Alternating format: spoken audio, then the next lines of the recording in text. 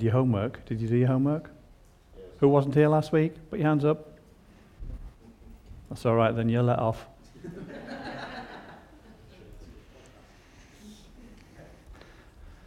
We will get to your homework later on. Last week, we laid some foundations. We laid lots of foundations, in fact, last week. We labored the fact that we laid foundations last week. And we touched on the character of God a little bit, and we saw his insatiable desire to relate to humanity. He's obsessed with relating to humanity. And we recognized that as a people, we surround our important relationships with words and ceremonies like marriage. That's an important relationship, isn't it? And therefore we go out of our way and we make a special attempt and we embrace it and we surround it with words and ceremony. And that this is true of Father God, that he does this. That he commits to us within covenant relationships. He's not one of these people who just likes loose relationships. He is determined within his relationship structure with us.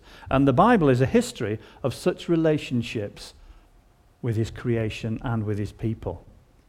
And as we saw last week, sadly, we always screw up. Time and time and time again, people have always let God down and broken their promises and not kept their part of the bargain. And we saw that we are undoubtedly the weakest link. And therefore today we're going to see how an ever-loving God sorted out that weakest link.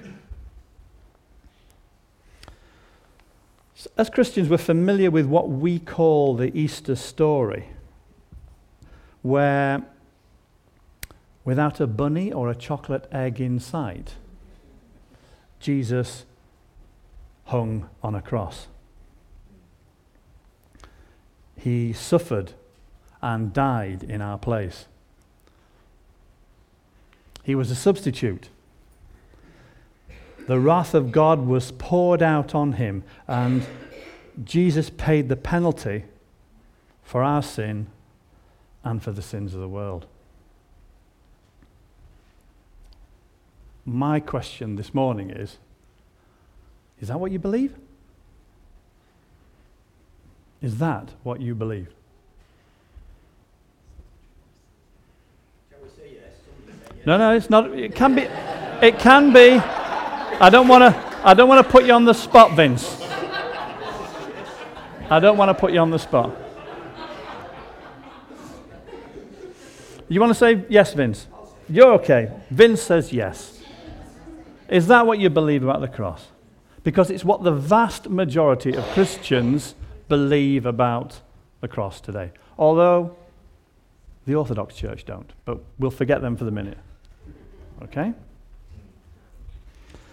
So you may be surprised to hear that it was not the view held by the early church fathers or the Christian church for its first 1100 years. Didn't believe that. Didn't believe that at all. We believe it. Most of us believe it. We were taught that. We were brought up on that. And yet the church for 1100 years did not believe it. From the death of Jesus for the next 1,000 years, there was predominantly a different view of atonement. Atonement means to bring two parties back into relationship with one another. That's why people play with the word and call it at-one-ment. If that helps you, fine, right? It's bringing the relationship back together. So we're talking here about the reconciliation of God and mankind through Jesus Christ. In other words, what happened at the cross. So the early view, the view that the early church accepted, we now, our theologians, call Christ the victor. Okay? That was the view, which I'm going to explain in a minute, that the early church understood about the cross. And in essence, it goes something like this, that in the beginning, God gave Adam and Eve authority. But the devil tricked them out of it And therefore the devil became the god of this world. Jesus, as another Adam, as a sinless human being, went through trials and temptations, was put to death, but he triumphed, came out of the grave, rose from the dead, brought with him all the captives and the keys and the authority, and gave it all back to humankind. Right? Now that, in a nutshell, is the basic view of the cross that was held by the early church fathers. Do you see any sign of wrath there or punishment?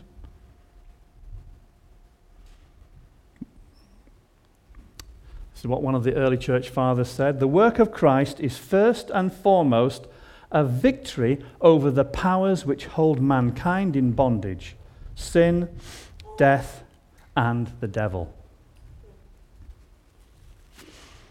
Then, during the 1100s,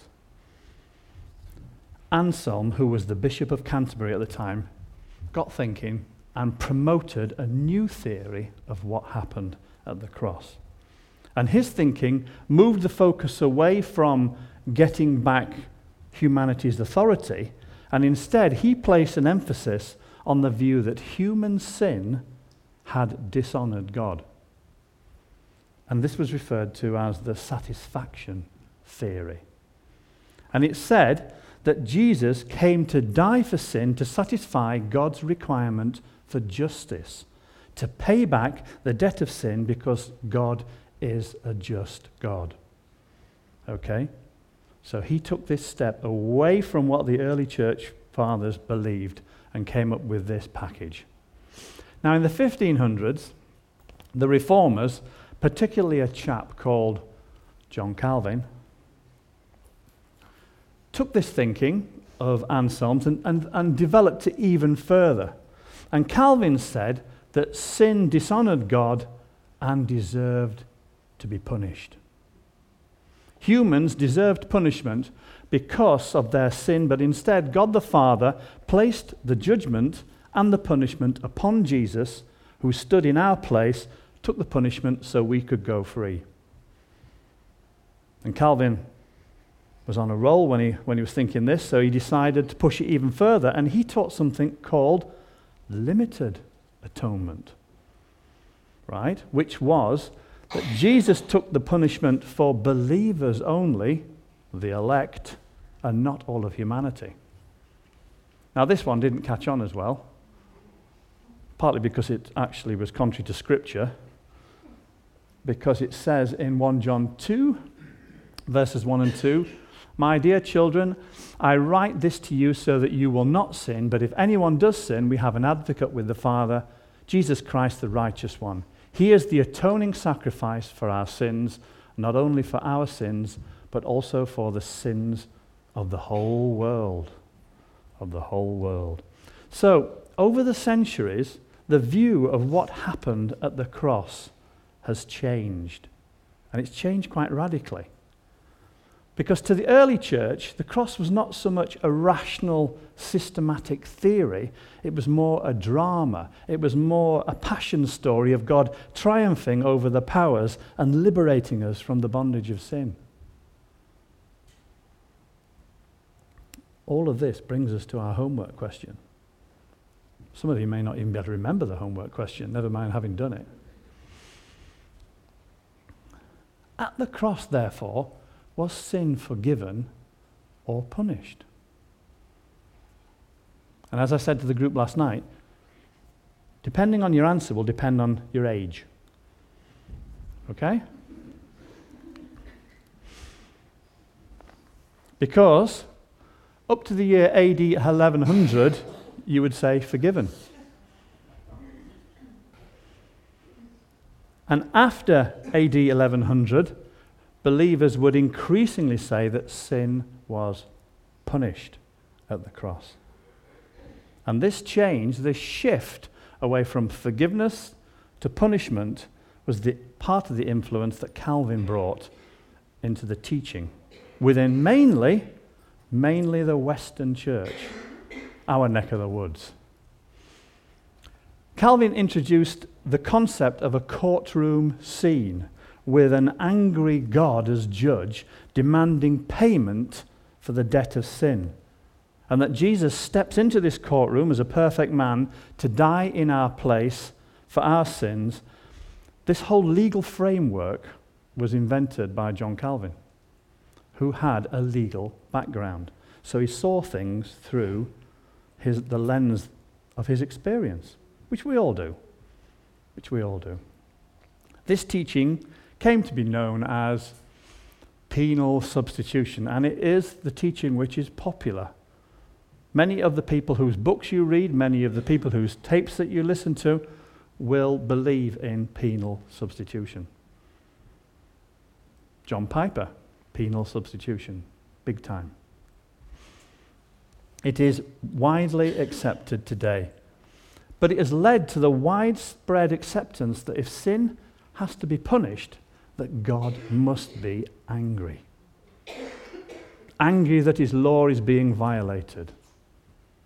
And that humanity's sinful defiance has built up this great load of stuff to be dealt with, that the wrath of God has been building up, which eventually was poured out on the cross on Jesus, who suffered in our place.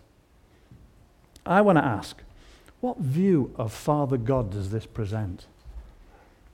This to me presents a very negative view of Father God, a view which is contrary to a lot of what the church is coming into and has been coming into for the last 10, 15 years.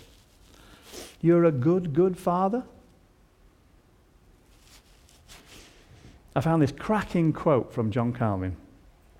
John Calvin said, Jesus loves us, but God the Father finds us obnoxious.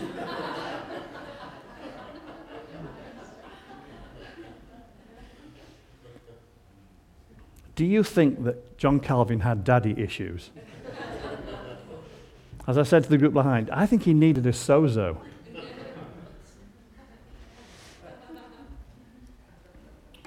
So as a central belief of what happened at the cross, the Christ the victor and the penal substitution views are difficult to reconcile. The Christ the victor view says that at Calvary, it is Satan who wants Jesus dead. It's Satan that has schemed. It's Satan that has manipulated history and got him onto that cross and thinks, this is it. The penal substitute view says that at Calvary, it's God that demands that Jesus needs to die.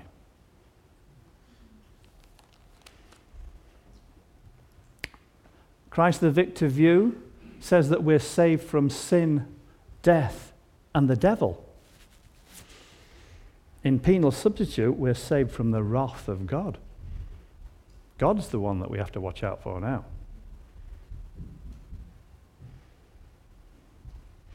As we saw last week, in the covenant relationships, God the Father has always been on one side of the covenant. And on the other side, there's been people like Moses and Israel, or Abraham, or Noah. And as I say, as we saw, the human side could never, ever keep their side of the agreement. In fact, they were fearful of their relationship with God to the degree that they wanted to have rules rather than relationship. And as soon as they made that mistake of saying that just give us the rules and we'll stick to them, when they couldn't stick to them, and they were bound in this covenant agreement with God where God was put in the position he never wanted to be in, which was to punish people who did not stick to the rules, then they were in trouble.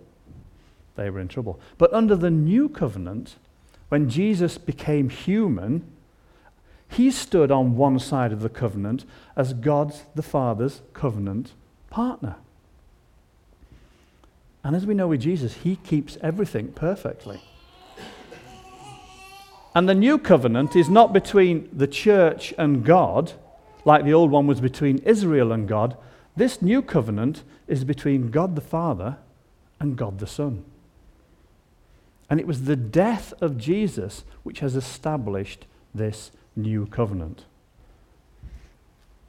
His shed blood sealed a new deal. He created a new covenant of forgiveness.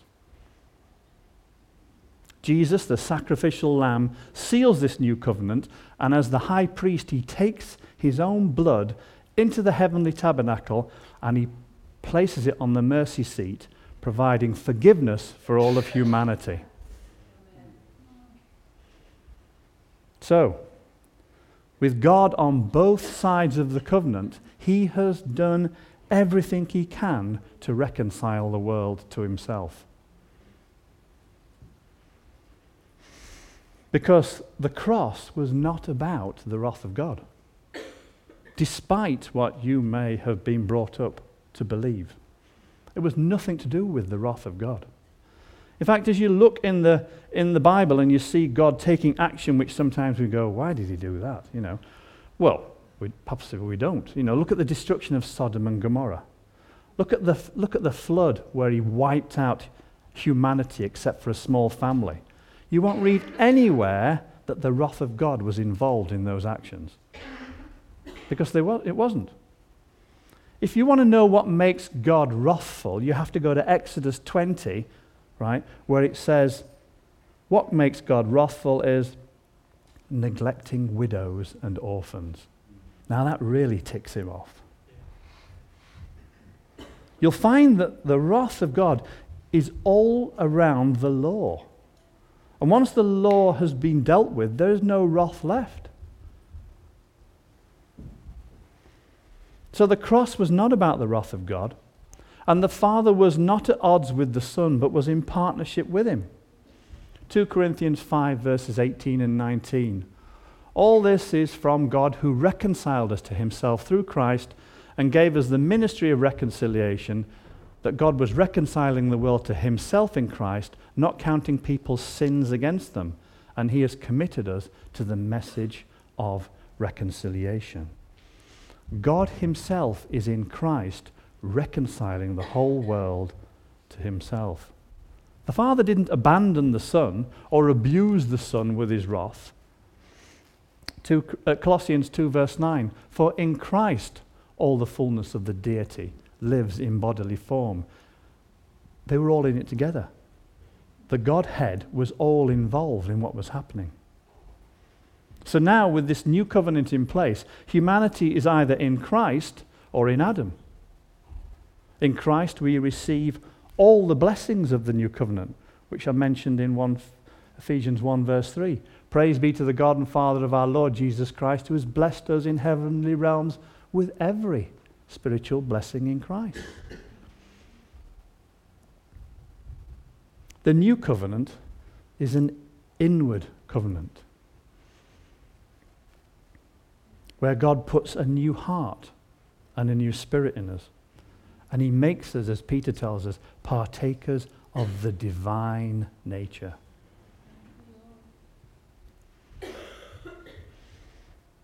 So, you might say, what about Psalm 22? What about, my God, why hast thou forsaken me? Hey?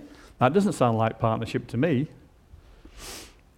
Well, it's true. Jesus quoted the first line of Psalm 22, which is a messianic psalm from the cross. Now, this is a point in case where it highlights how we read the Bible and how we understand the Bible. And as I labor time and time again, when you read the Bible, you have to read the Bible and say, who wrote it? Who was it written to? What were the circumstances? How would the person who it was written to have understood it in their day in that context? Not, what does it mean to me today, 2,000 years later? What do I interpret it? You have to read it in its context and understand it. Now, to the Jews of his day, to quote one line of a psalm was to quote the entire psalm. That's the way they did it. It's not the way we do it, but that's the way. It was kind of a shorthand. So when reading the complete psalm, it's not about separation between Father and Son. In fact, the psalm leads to the opposite conclusion. And the early believers, when they read this, they weren't troubled by it. They didn't think, we've got a little theological dilemma here. What does this mean? To them, it fitted in quite nicely with the Christ the victor and God being part of the whole show. They didn't think there was a clash. It's only people like us who are culturally removed from their circumstances, who look at it and think, well, that looks like they had a bit of a problem between them there, doesn't it? It looks like at that point in time, the wrath of God came down on Jesus, and he was so kind of separated because God cannot look upon sin. Where do we get all this rubbish from? Where do we get it from, that God cannot look upon sin? Where does it come from? Habakkuk. It wasn't even God saying it, it was somebody else saying it, and it was somebody proposing something to God which wasn't true, and yet we wrench it out of its setting, and then we say, now God cannot look upon sin. Rubbish. God can look upon sin, and looks upon sin all the time. So it was nothing to do with him quoting the psalm because the wrath of God had hit him and he was blotted out. There was some kind of separation between him and God. That never happened. Yet we believe that it happened because we've been taught that it happened.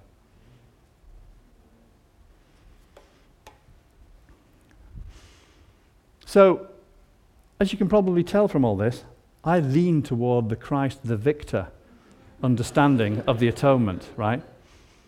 You can be penal substitution people if you want to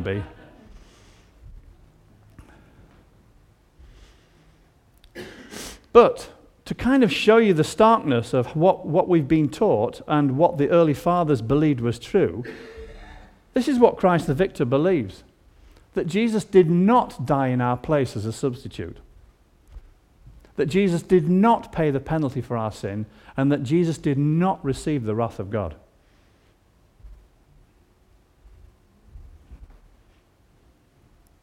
Now some of the things would rattle a few crates.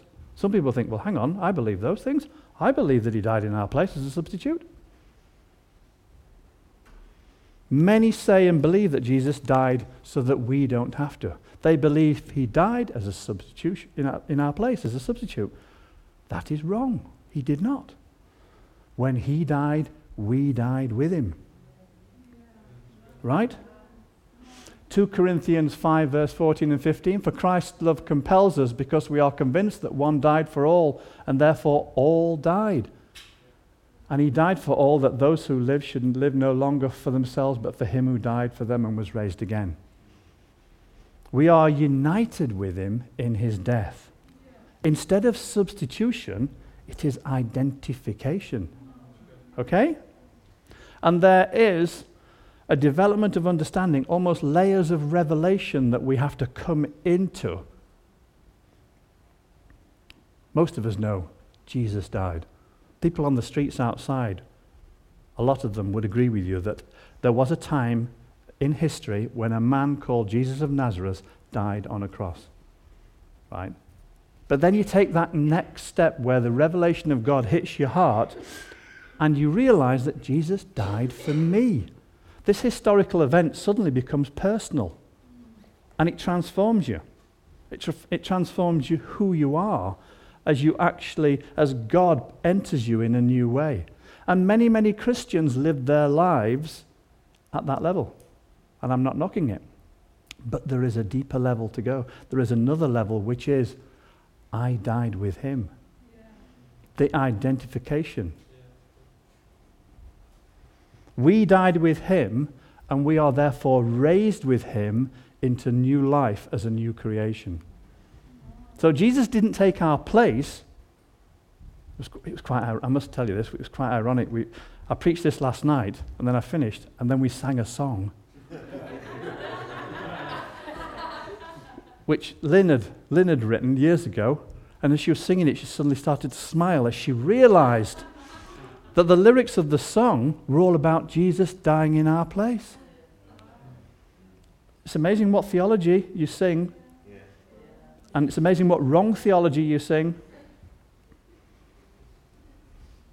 So Jesus did not take our place, but we died with him through identification. That's why it says in Galatians 2 verse 20, I have been crucified with Christ. And I no longer live, but Christ lives in me. The life I now live in the body, I live by faith in the Son of God, who loved me and gave himself for me. Jesus didn't die so we wouldn't have to. He died so we could die and be raised with him to new life.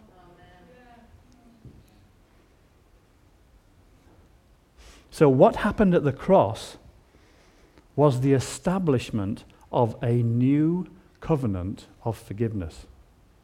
Okay? And the removal of the old covenant and the old system. Because while under the old covenant, people were either blessed or cursed, depending on their performance. In the new covenant, we are blessed because we don't have to do anything. We are blessed because of what Christ did for us. And we cannot be cursed.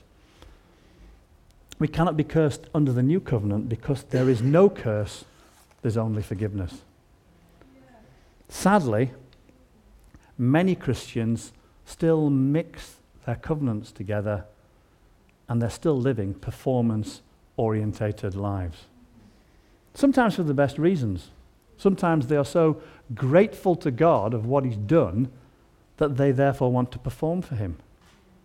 But sometimes you cross that edge and it's performance-orientated. It's almost as though you're driven. Some people still believe in the courtroom scene and the angry God and think, I don't want to get the wrong side of Him. I don't want to get the wrong side of God. I don't want to see Him hit the smite button on His computer. You know. And therefore, I am going to work my little tail off to keep Him happy. Performance-orientated. In the new covenant, the reality is we do good works because we are new creations.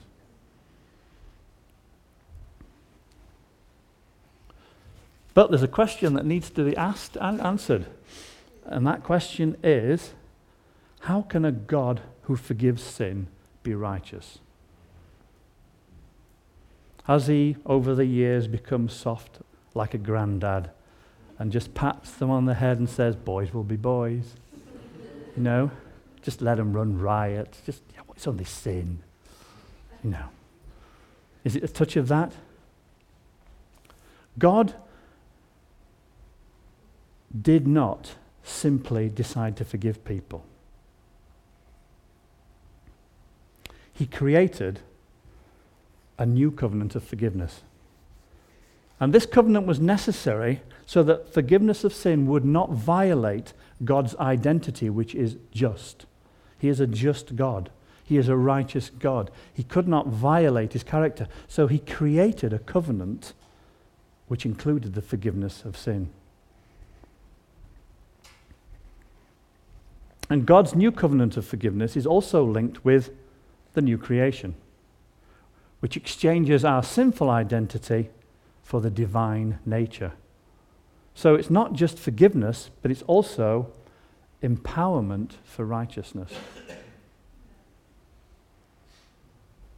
So by forgiving, God was not overlooking or disobeying the law. He created a new law in the new covenant that allowed for forgiveness. And this is important to grasp, because if God tries to apply the old covenant to us, He would be unrighteous, because we are no longer under old covenant laws. So that's why there's no wrath anymore. There is no wrath. Wrath went out with the law, which was fulfilled, right? Now, I know some of you read your Bible and think that there's still things to happen where there's a bit of wrath knocking about, right? Right? But if you remember, I don't believe that, you see, because I believe that a lot of the stuff that's written in the Bible came to an end in AD 70 when the temple was demolished, right? And that was the end, and that's the end of the old covenant. See, the new covenant came in with Jesus' death, but the old covenant didn't go out then. The old covenant didn't go out until the end of the temple was destroyed in 70. So for about 40 years, give or take a few years, both were in activity. And a lot of the things that we read in Scripture about the church struggling with this and the church struggling with that is because they were walking out their identity in trying to establish what it was like living in the new covenant. And yet the environment was still, the background was still old covenant. Until the temple was destroyed in AD 70, that was the end. There's no more wrath of God since AD 70. There will be no more wrath of God. Right? You don't have to look over your shoulder.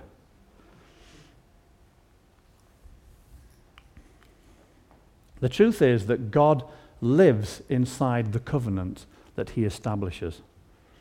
And he will be faithful to it because he is righteous and always operates within the covenant that he is in. We saw this last week, that the covenant that he created or wanted to create with the people of Israel and said, I want to give you this grand covenant. It's all based on relationship. And they said, no way. Fearful. Let's have a kinship covenant.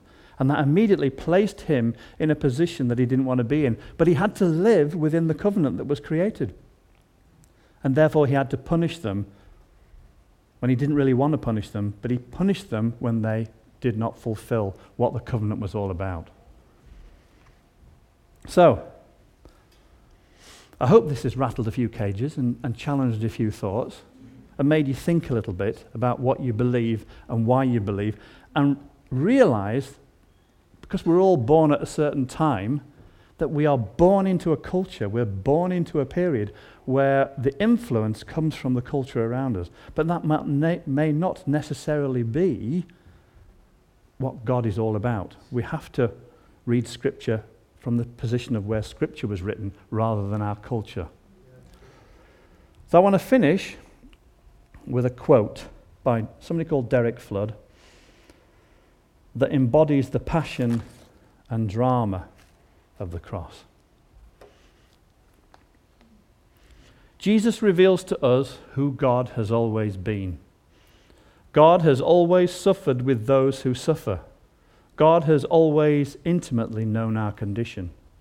God has always been close to the brokenhearted. The cross does not change God at all, but it demonstrates very vividly who God is and always was. It shows us his shocking nearness, his scandalous love for us. It is a window to heaven that gives us a glimpse of God's radical love, sacrificing for us and conquering death. It is a vision of grace in action.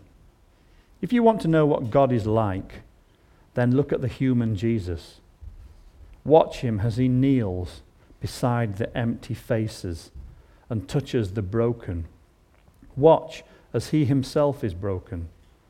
See the man dragging a half-ton cross through spit and mud, and stick your fingers in the scars on his hands. This is what God is like. God was on that cross. Amen.